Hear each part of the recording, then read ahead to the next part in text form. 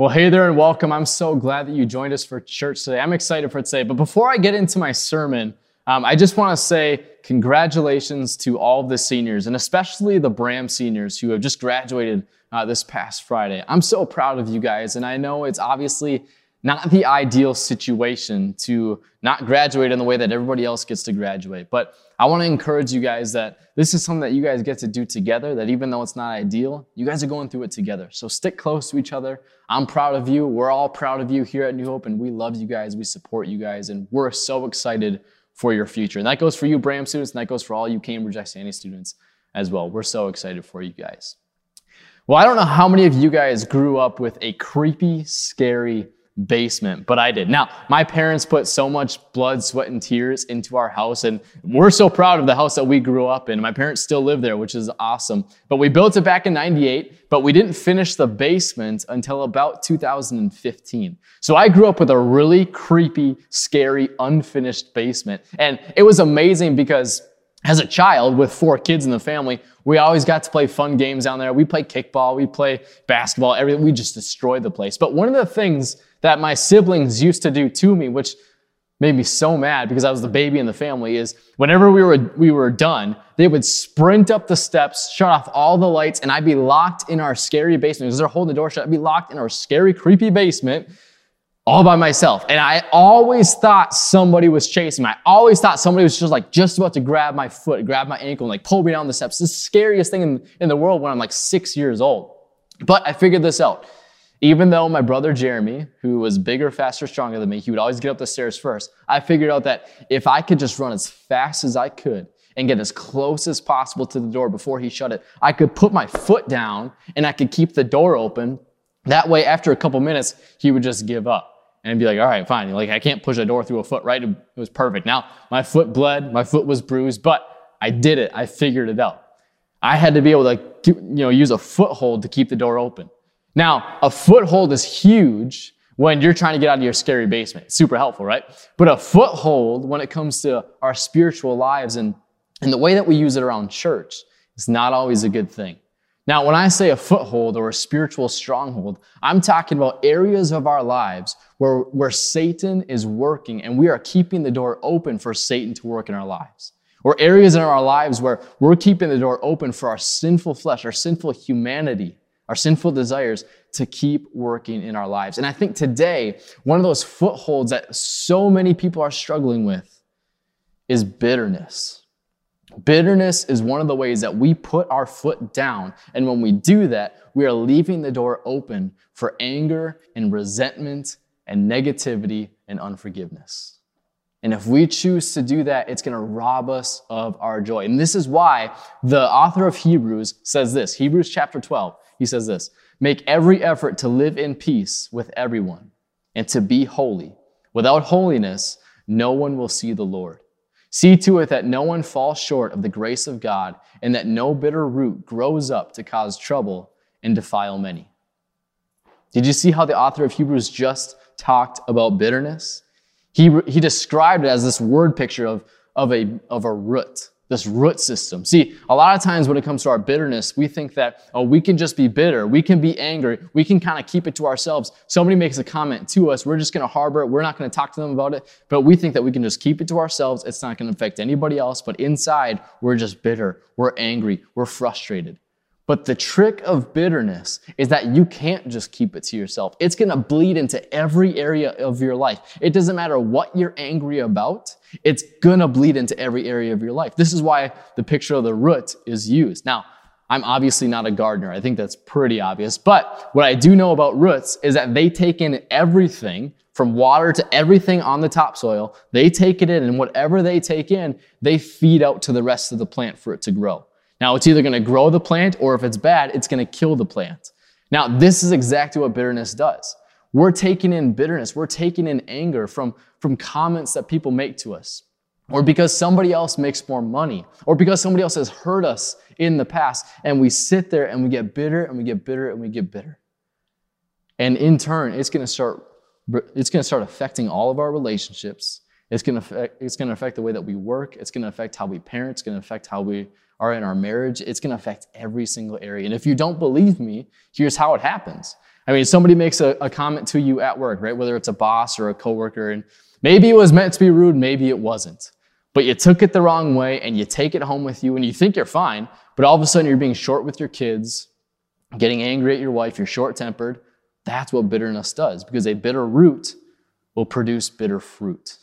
Or if you're hanging out with a couple of the moms, right? A couple of you and your mom's friends, you got your kids around, and a situation happens and you handled it with your kid, but maybe another mom didn't like the way that you handled it or didn't think that you did it in the best way, and they kind of give you a little bit of a look, right? And all of a sudden you see that look and you're like, man, now the relationship is fractured, right? Now there's this awkward tension in the relationship. This is what bitterness does. It affects our relationships. It steals our joy. And if we can take the focus off ourselves for a moment, God just despises our bitterness, because we are called to live as people in God's image, in community, in love, and in unity. And I know that sounds like hippiness, but it's not. This is what the Bible calls us to do, to love one another, to forgive one another, to give grace to one another. So we can't fall into the trick that bitterness is only affecting us, because it's not. You know, it's been said before that bitterness is like drinking poison and expecting the other person to die, when in reality, we are the ones that are ultimately being affected, and then we're affecting the other people, right? We need to learn to get rid of bitterness. And I want to speak to you for a moment just as your pastor. And for some of you, I think that we just need to learn to forgive. We need to stop putting so much stock into other things in life and stop worrying so much about our career and advancing to the next level, or stop worrying so much about how much money we're making and who makes more money versus who makes less money. We need to stop worrying about so many things that ultimately, in the grand scheme of things, they don't fully matter. Because these are often the areas that we are getting bitter about. You know, our reputation, it matters to a certain degree, but we can't go around getting offended over every comment. You know, our government, it matters to a certain degree, but we can't get offended over every single thing our government does. We need to learn to let it go and forgive. But I do know that some of you here today are listening to this, and it's not just a rude comment that was said. It's not something small that happened and you're just harvesting this bitterness. It's something real, it's something big, and it's something painful. Maybe you had a dad in your life that really wasn't in your life at all. Maybe he was around a little bit, maybe he wasn't around at all, and you kind of harbor bitterness about that. Maybe you've been abused or neglected. Whatever it is, I do know that there is real pain, there is real heartache, and there are real wounds that some of you are going through right now. And truly, if we're just going to be honest with ourselves, you have every right to be bitter. You have every right to be angry, to be resentful. But here is what the Apostle Paul says about this. This is powerful. This is where the power of Jesus comes in. Ephesians chapter 4. It says, "Get rid of all bitterness, rage, and anger, brawling and slander, along with every form of malice. Be kind and compassionate to one another, forgiving each other just as in Christ God forgave you." Now, what was the standard that was just used for forgiveness? The standard that was used for forgiveness was the death of Jesus on the cross, that he died for our sins, that God ultimately forgave us through Jesus. Now, I want you to put this in perspective of the hurt that's been caused to you, the real hurt, the real pain that you have been through. What this verse doesn't say, it doesn't say that those of you who are offended about little comments, just get rid of it. It doesn't give varying degrees, like those of you who have been really hurt, like this isn't for you, this is only for you. No, it doesn't give varying degrees of bitterness. It says anybody who is bitter, we need to get rid of all bitterness, all anger, all resentment, and we need to remember that Jesus forgave us on the cross. This is where the power of God comes in. This is where the gospel comes in, because so many of us are harvesting this pain, this resentment, this bitterness in our hearts, and it's real and it hurts. But here's what happens. I want you to put yourself in the situation that you're feeling bitter about. Or I want you to think about that person who you're feeling bitterness and resentment towards. And I don't want you to do this because I want to put you back in the pain that you face. I don't want to do that. But what I do want to do is I want to give you an opportunity not to relive it and not to rehearse it to everybody else, but I want to give you an opportunity to release it, to be free, because that's what bitterness is. It's a chain and it's keeping you in a prison. It's time to release it. Now, here's what Jesus says, or here's what Paul says, sorry. He says, get rid of all bitterness because God forgave you. Now, I want you to think about it like this. God is not up in the sky getting mad at you because you can't forgive. He's not looking at you saying, come on, like just forgive, right? You just gotta put it behind you. You just gotta let it go. And you're sitting here with God saying, God, but I've been abused, I've been neglected, I've been this and that, I've been really hurt. He's not looking down at you saying, well, you just need to do this. No, God sees you in your pain.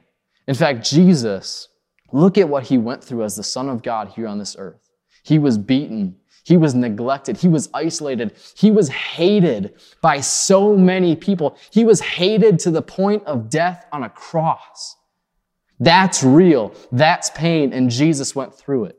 And so Jesus isn't looking down on you with frustration and saying, why can't you forgive? It doesn't matter how bad you've been hurt. You just need to forgive. No, he's saying, I've been through it with you. I'm right here. Jesus is a God of empathy. He knows exactly what you're going through. He knows exactly how bad you've been hurt. He knows exactly how lonely you are feeling. And he's offering you a way out.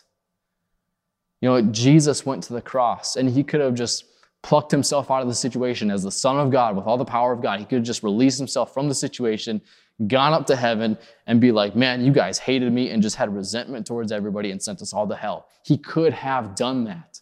But he chose forgiveness. Because forgiveness is not only the way of Jesus, it is the character of Jesus. Jesus is forgiveness. He is mercy. He is love. And perfect love casts out all fear. Whatever you're going through, whatever you've had done to you, whatever bitterness that you have, no matter how bad you've been hurt, Jesus is here to say that you can forgive. You can release it by his blood, by his power. You just need to ask him for the strength to do it. Some of us, we have bitterness in our hearts, and honestly, we just need to let it go. It's small. Somebody said something rude to us, whatever it was, we just need to learn to forgive. But some of us who are dealing with real pain, real heartache, I want you to hear this today, that God sees you, he loves you, he knows your pain, he understands your pain, he's been there, right there with you. But he's offering you a way out of your chains. Nelson Mandela said it like this. He said, as I walked out of the door toward the gate that would lead to my freedom, I knew if I didn't leave my bitterness and hatred behind, I'd still be in prison. And I think that's what some of us are in today. We're still in our prisons of bitterness. And today is the day we need to let it go and let God take control. His blood is sufficient. His sacrifice was sufficient. He loves us. Let's pray together. God, we thank you so much, Lord, for your love and for your grace and your forgiveness. And Lord, would you remind whoever is listening, no matter how bad they've been hurt, whether it's a little or a lot, Lord, that you have been through pain too. You understand their heartache. You understand their pain. But by your blood, Jesus, everything can be forgiven. That we can walk in freedom. We don't have to walk in bitterness and resentment. But Lord, we can trust in you and trust in your death on the cross and trust in the forgiveness that you give us. Lord, may we forgive just as you forgave people. It's in your name I pray.